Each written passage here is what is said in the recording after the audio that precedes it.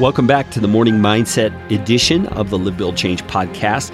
My name is Kerry Green. I'm a retired pastor and a fellow Christ follower, and I've just come to understand that every morning we have to do the work. It is work necessary to get our minds right, because as we sleep, our minds kind of default back to this sinful pattern that we've lived in our entire lifetime.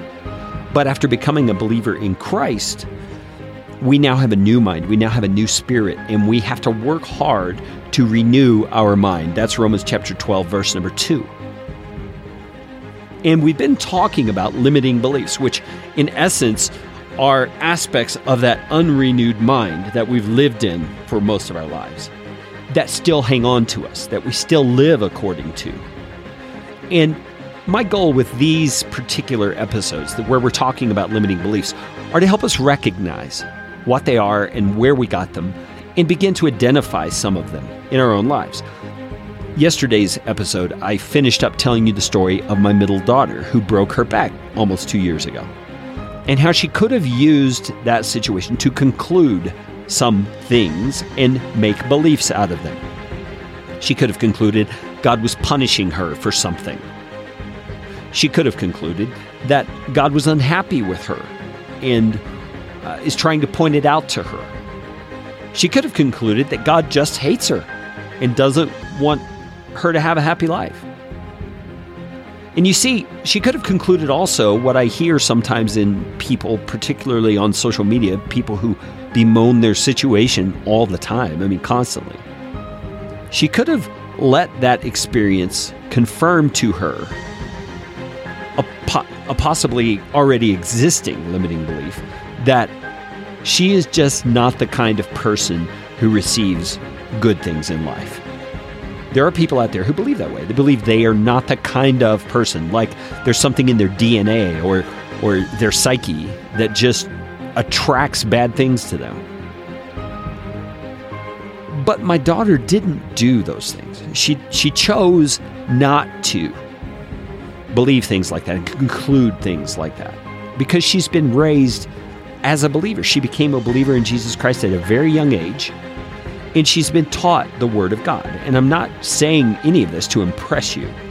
I'm saying this to impress upon you the effect that God's Word and the truth of God can have on you as you embrace it and make it your beliefs.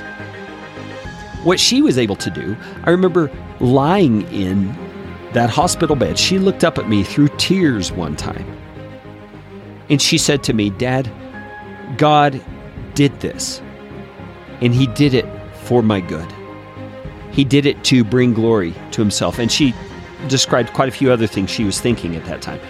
But that is an example of her belief, and it wasn't a limiting belief. In fact, it was an unlimited belief, because she was looking at her unlimited God, her infinite God, who's able to do anything and uses the circumstances and events of our lives to bring about His amazing purposes. And as we embrace those circumstances as His will and walk in them with eyes of faith, looking to see what is it my God is doing in this, we're able to see opportunities where we get to step out in faith based on what we believe about God.